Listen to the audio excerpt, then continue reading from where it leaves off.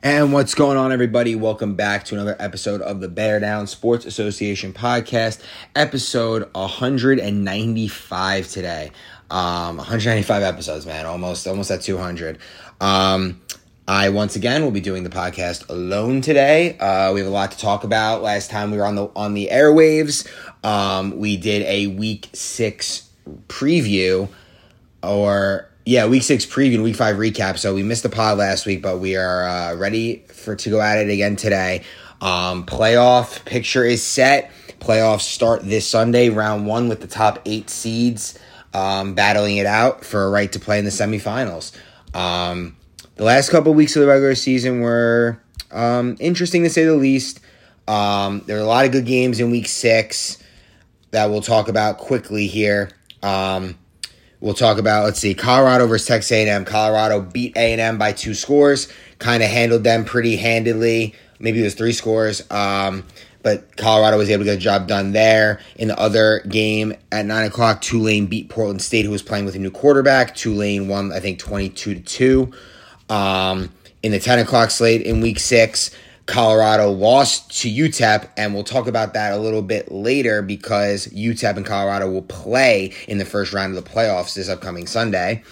And Texas A&M beat, I'm putting in quotes, Appalachian State, as they were mostly not there, and this would end up being the last game of their season. In the 11 o'clock window, Kentucky beat UTEP in a very close game. UTEP had a really good day in Week 6, beat Colorado, ended up as the 2 seed, and nearly pulled out a 2-0 against Kentucky, who is the number 1 seed in the playoffs. Texas beat App State in a forfeit, and Oregon, who started the game with 5 players, beat Texas 50-26. That was Week 6 scores. In Week 7, there were only 4 games on the day. UTEP lost to Tulane in a game where Tulane only had 6 players to start. And Texas beat Portland State in the early slate. And then at 10 o'clock, Texas, without Tommy Galante, beat Tulane. And Colorado, off of a magical onside kick by Steve Bowen and company, and then a 4th down and 15 loss by Justin Ferrara in the back of the end zone, pull out the win against Stanford. That was that was a big play, we're going to call it, the Justin touchdown with seconds remaining, because Stanford was up 1. Justin scores, and if Stanford would have been able to hold on and win, that would have changed all of the playoff scenarios. So all the playoff scenarios literally changed because Justin went up and got that ball with just 7 seconds remaining in the game to play his team back up by 7, and Stanford was unable to score in the last 7 seconds to win the game. Honestly, I thought we played pretty well, but they were just better in the last moments and took care of business when needed. So there's a reason they're 6-2, and there's a reason why they're in the 2nd seed. But so we lost that one. We fought a 3-5 in the season, and that kind of solidified the playoff picture. I want to really just talk really more about the playoffs in this podcast. Didn't want to really harp on the regular season, but all in all, I thought it was a good regular season. Personally, it was fine, but too many forfeits. I think we had one team forfeit half their games. Rough time for Appalachian State this year. Like we've said in the podcast multiple times, they have gone through multiple quarterbacks, guys not showing up. Just a really bad put together team when it all comes down to it. Just wasn't able to ever really make it work. Not saying the players were bad, just saying that the team construction and how it was ran and all that was not up to bear down standards. But yeah, other than that, I thought every other team was a pretty formidable team. Portland State lacked quarterback probably a majority of the season. Abdul was not healthy. Malik just wasn't able to really get it going. I would have liked to see Malik honestly just play quarterback a few games to see if he was really able to do it. He did play quarterback in the last game of the season from what I saw in the film. Haven't really watched it much yet, but just a tough season for Portland State. Shout out all those guys coming back. I know most of those guys haven't been in the league in almost 2 years, almost 2 years now. So definitely was going to take a little bit of a learning curve to get back into it. But what I will say is they played a couple teams really close, and in an alternate realm of possibilities in the universe of how these 8 games went, they could have easily have snuck out 3 or 4 wins and been in the playoffs, but just weren't able to get it done. Quarterback play probably hurt them. They played pretty good team defense throughout the season, but just really weren't able to mesh it all together to pull out a couple of wins and make a playoff run. So the 8 playoff teams are set. I will read them to you now. The 1 seed finishing at 7-1 is the Kentucky squad led by Chris Hogrefe. I think this was Hogrefe's best season yet. I think this is his best team yet, honestly. I know his Raiders team last season was also a very good team, but I think Hogrefe's playing at the top of his game. Probably the best I've seen him play in a long time. I should say in a long time that I know him as a flag football quarterback. And I think he's playing his best ball right now. And I think they're the number 1 seed. They're the number 1 seed for a reason. Their only loss was a 5-point loss to Texas early in the season. I think they're riding a 4-game winning streak heading into the playoffs. And I honestly think they should be deemed the favorites to win it all. If I'm an unbiased party and excluding myself from the playoff picture for a moment, I do think Kentucky is the best team in the league. I think that they are deep 1 through 10. I think they have 10 guys that can play and play at a decent level where you can't really pick on anybody. I think that they play very good defense. They pull flags very well, and they kind of just have a really complete team. So I'm going to say that Kentucky is the number 1 seed. They are the number 1 seed, and I also think that they personally are my, if I was not in the playoffs, championship favorites. The number 2 seed, sitting at 6-2, is the Colorado Buffaloes, led by Suroff and Justin Ferrara. I think this is the first time that they were on a team together and they didn't go undefeated in a regular season. I'm pretty sure they had won 20-some-odd straight games at a point in the regular season. They do fall 2 losses on this season, 1 to UTEP and 1 to Kentucky. So listen, we know what Suroff and Justin are about. Bowen has been having a big year since the first game where he really wasn't targeted much. But I like where their team is at. They have a formidable line with Marola, Giroux, and Joe DeMeo. And then they have Suroff with Justin and Bowen. It's a really good team. It is probably the second best team in the league.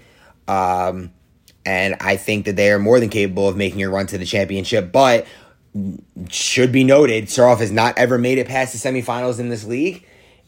He has yet to have a finals appearance. I do think that is potentially changing this season based on matchups and where I could see them playing, who I could see them playing in the first couple rounds. But I like this Colorado team. They should probably be the favorite on the bottom side of the bracket. They have a tough matchup against one of the teams that beat them in the regular season, but I know Suroff's going to be very prepared for this game, and they're going to make sure they have a really good game plan to try to stop and slow down Mikey, but we'll talk about the game in a little bit. But I do think Colorado is definitely a championship contender and could definitely make a run. 3 seed, the Texas A&M team finished 5-3, did not play last week in week 7. Had an up and down year, but I thought they got hot towards the end, kind of finished the season very strong. Putting themselves in good spot, man. 3 seed, you're going to have a matchup with Colorado in the second round if you're able to get past Tulane in round 1.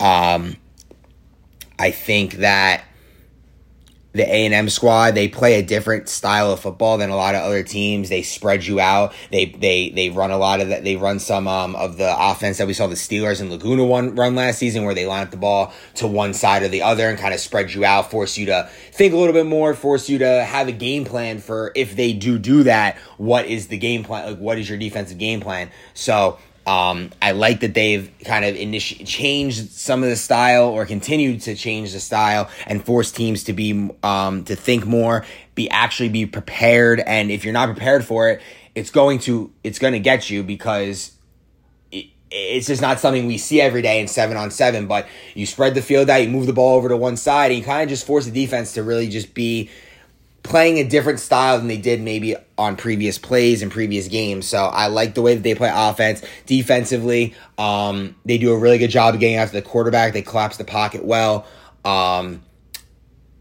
And if they are going to make a run, I think Garland just needs to keep playing the way he's playing. He's coming off of a finals appearance in the most recent season we played, and he's put himself in good position to make a run this year too. Hardigan, Kokoda, JT, Noah, bunch of other dudes. I really like that team. Emmerich's had a huge season for them. I like this A&M squad. I think they're able to get past their first round matchup. It's going to be a good match with Colorado in that second round potentially, or UTEP, either one. But I like A&M. They're a good squad. Here's my number 4 seed, and this is probably my dark horse to win it all. And I'm not even going to call them a dark horse because I think everyone in the league now knows how good they can be. But this Oregon squad, Oregon finishes 5-3.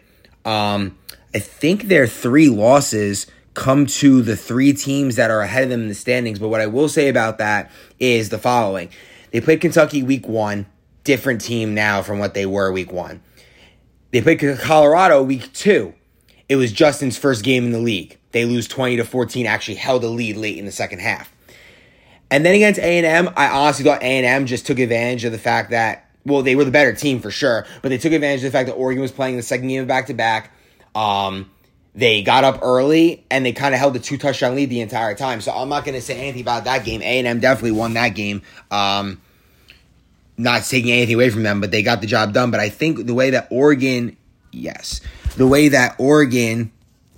plays and their style and their lateraling on offense and their really good flag pulling on defense, they force the quarterback to be quick with the ball. They rush 3 and 4. They get after the quarterback, and if you're making mistakes and their defense in the secondary is being aggressive, they're a team that can A, turn you over, B, can force you into really bad plays and really bad decision-making, and C, they're going to score on offense. They got speed. Keanu, Billy Waters, DePalma, Fionda, they got good linemen, Hawka, Hess, and Claude. Like, they got a really complete team, and they are my dark horse pick to win the championship if I'm not picking myself. I would like Oregon if they are able to be healthy for 3 straight weeks, make a run, and kind of put together what they've done these last 4 or 5 weeks of the season, really coming on strong. They started 0-2. They finished 5-3. They finished 5-1 in their last 6 games. They're probably the hottest team entering the playoffs, and I think they put themselves in a good spot to make a run. All right, the 5 seed is Texas, led by Tommy Galante, a team that they haven't had their full team all season.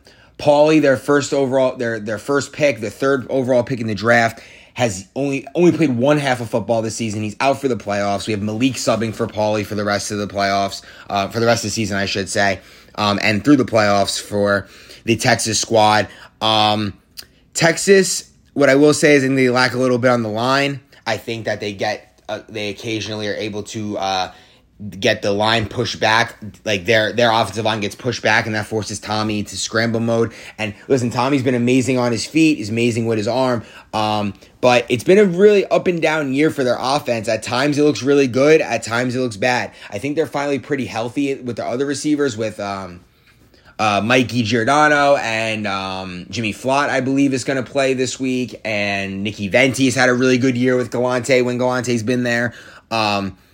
But they're just a scrappy bunch, so I'm not counting them out of anything. But you have Tommy, you have Malik, you have a chance, but they haven't been a really great team all season. They do finish the season 5-3, so I can't say that they aren't good, but they did catch, I believe, 1 forfeit win versus Appalachian State.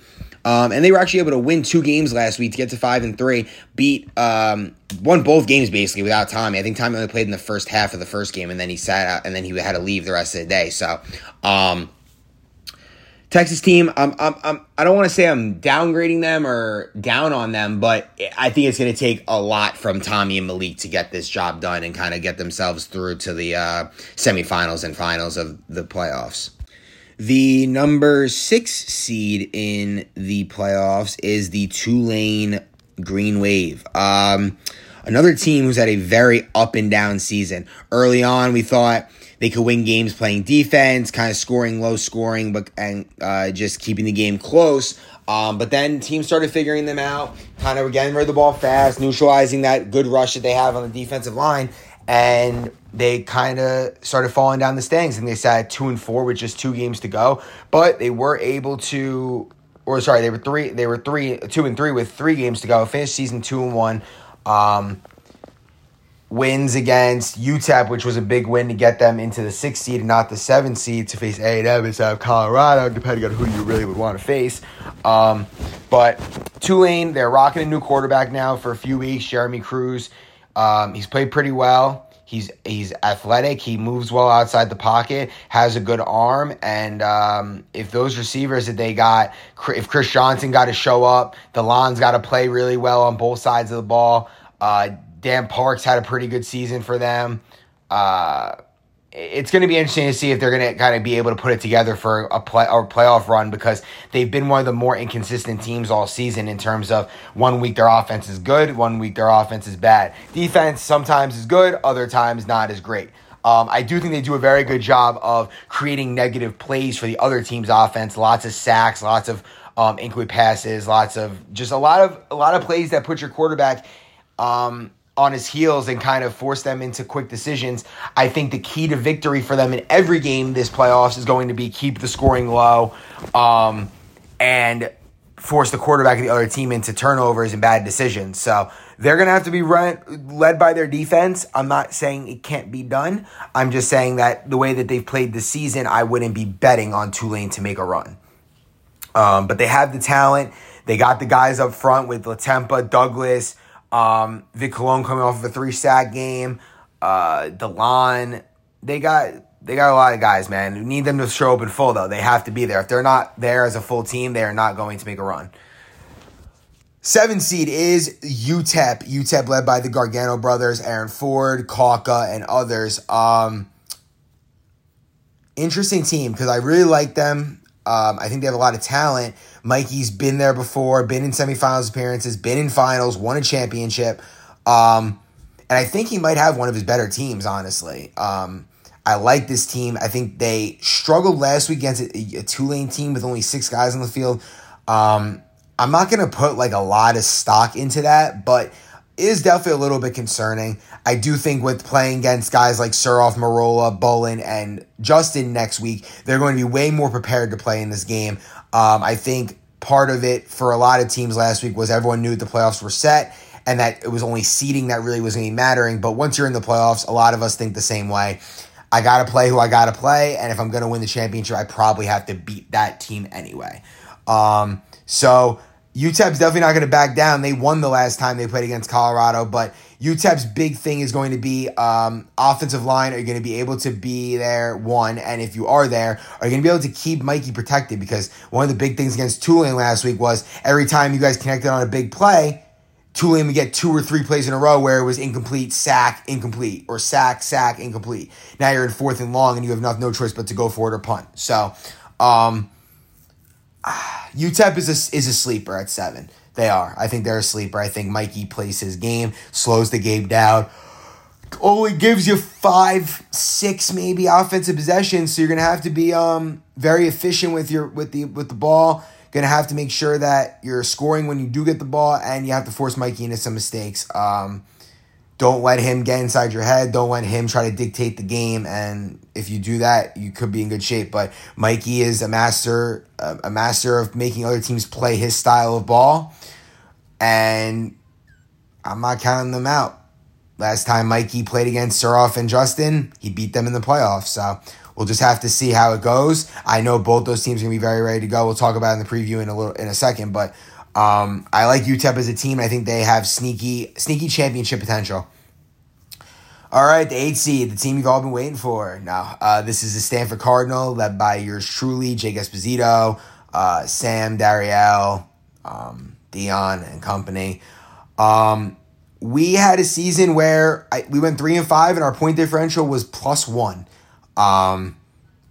We were the definition of a team that would lose games by 1 score or less and win games by 1 score or less. We played in only good games the entire season, which I think is going to help us in the postseason because we know what needs to be done at end of games. We've finished out some of these tough games, but it needs to come together. The last time I was an 8 seed, I did make a run and win the championship with a few of the same guys that are on this roster, or just 1 or 2 of the same guys on this roster. And I think that the way for us to make a run is I'm going to have to be really good, and our defense is just going to have to be much better at not allowing 45-yard touchdowns. I think that's been one of the things that's really hurt us this season is we play good defense for 2 or 3 plays in a row, and then on 4th down, someone hits us for a long touchdown, long gain, kind of sinks our confidence, sinks our momentum that we were building. And when we do get turnovers, I've been poor at giving the ball right back to other teams. So it's going to be a full team effort. It's going to take a lot from us to make a run as the 8th seed. We finished 3-5 in the season. It's not like we were a juggernaut by any means. But what I will say is, lost to Colorado by a score. We were up with 14 seconds to go. Lost to UTEP by a point. Lost to Texas by 2 points. Oregon was probably the only team that really blew us out, beat us by 9. And A&M we beat by 1 point. So we're a team that I guarantee you this 9 o'clock slate is going to come down to the 1 point, 2 point, 3 point game. And it's going to come down to those conversions, which we've been a little suspect on at times. But I'm really excited, man. I'm excited for our chances to make a run, upset the number 1 seed, and hopefully make some noise in these playoffs in the summer 2023. All right, let's get to the games for Sunday. We already kind of mentioned them at points throughout my recap 20 minutes in, but let's get into the games. The first game of the day, 9 o'clock, Kentucky versus Stanford. Like I just said, the last time that Kentucky played Stanford, Kentucky won 21-20. Caveat, with about 2 minutes to go. Jake scored, but he was just out of bounds in the back of the end zone. Would have put us up and put them pressure on them to make a score and kind of do it, but they were able to we had 3 timeouts, and they were able to get 1 first down on 4th down that kind of sealed the game. And they're a really good team. I was talking to Jake earlier, and I said I think they're the most complete team in the league. They don't really have any weak spots. I said that earlier during their season recap. And Chris is playing at the top of his game. Liam was very not involved in the offense this season, and that's something that I do expect to slightly change in the playoffs. I believe no Mike Konish in this game for Kentucky. So I do expect Liam and Jelani to be very much more involved. Leota and Kenny off the line have been pretty good for him this season. And Hogrefe, he hasn't ran too much this season, but I could also see that with this being the playoffs, I could see that also being something that he works more into his offense. They have the ability to play any type of offensive game they want. They have the offensive line; they can play a little bully ball. They have the offense to air it out and score 40. They have the defense that can keep them in the game, or they could just be a defense that they let you score, but they get the takeaway or two that kind of makes the difference in the game. So they have the full array, the full arsenal of a team that you'd like in a 7-man league, especially in ours, which is draft style. And I think they're going to be a tough out, the number 1 seed for a reason. And, listen, obviously I'm taking myself in this game. I think that the way we played them last time, we easily could have won.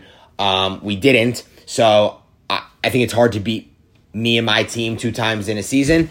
And I'm going to bank on that. I think for us, I said it before, the key is not allowing 45-yard touchdowns, making teams earn it on 6, 7, 8 play drives. And if we're not giving up touchdowns, hopefully we're getting some stops, and we're really putting the pressure on other teams' defenses to also match our stops for stops. It's going to be a really good game. Chris is coming off his first win against me in the league at quarterback, so he's got a lot of confidence. Guy probably the most confidence that we've seen in a long time from a guy in the league, and it's going to be a really good game. That's all I got to say about it. It's going to be a really good game. We're going to be battling, game plan. Both teams are definitely going to be ready to go and game plan and be there. I'm expecting to have everybody there. Should be a good game. Very excited. Jake's going to have to be great. Dariel's going to have to be back at his elite level, which I think he's gaining his confidence back. Mark DePalma's done for the year as of last week, so Q is subbing for him for the season. And hopefully my line shows up and plays well and plays their asses off, because if they give me time to throw, we're going to be in good business. So taking Stanford, obviously. Kentucky is number 1 seed, though. If they come out and get the job done, I'll be shocked because I'm playing them, but I don't think anybody else around the league would be too shocked because they are the number 1 seed at the end of the day. All right, the next game at 10 o'clock is Texas A&M against Tulane. Texas A&M, man, they're a really good team. They're going to be without a couple guys this week. They're going to be without Trevor, going to be without Hardigan, going to be without Will Sabo, who's been out for the season. They are getting Zach Soaps to step in and play quarterback for them for the year.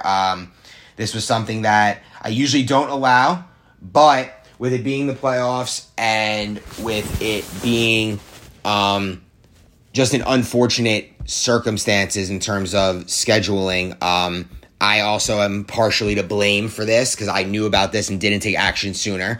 So I told them they can get a quarterback for Trevor for the day. They pick up Soaps. Hardigan still will not be there, so they still will be playing it. I believe their leading receiver on the season.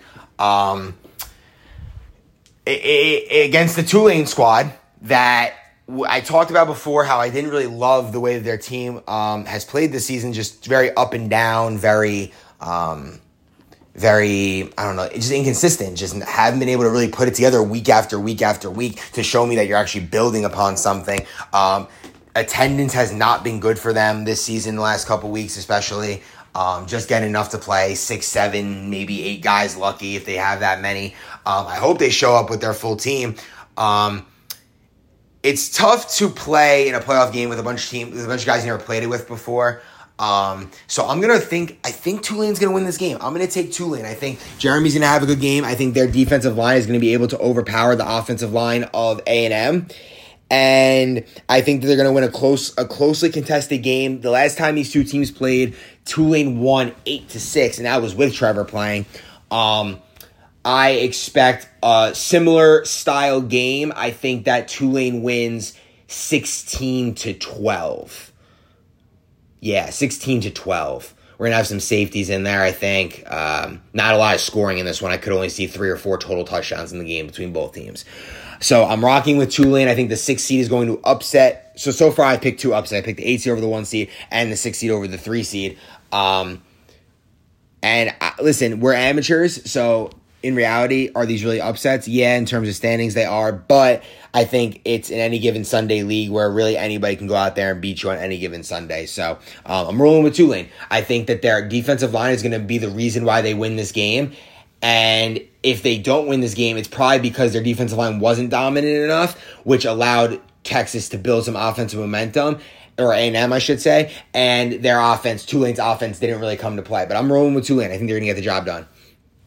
All right. The next game of the day is probably, I would call it the game of the day, Colorado versus UTEP, Suroff versus Mikey. Like I talked about before, the last time UTEP and Colorado played was just 2 weeks ago, and UTEP won the game 28-22.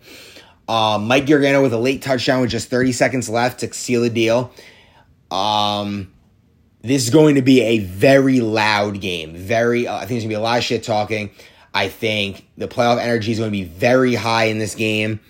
I think the key for Colorado is get back to what was working offensively.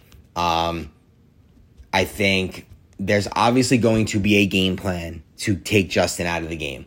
I think if you are Colorado and you are not planning on ways to try to get Justin open based on probably getting double teamed, then you are not doing your game planning correctly.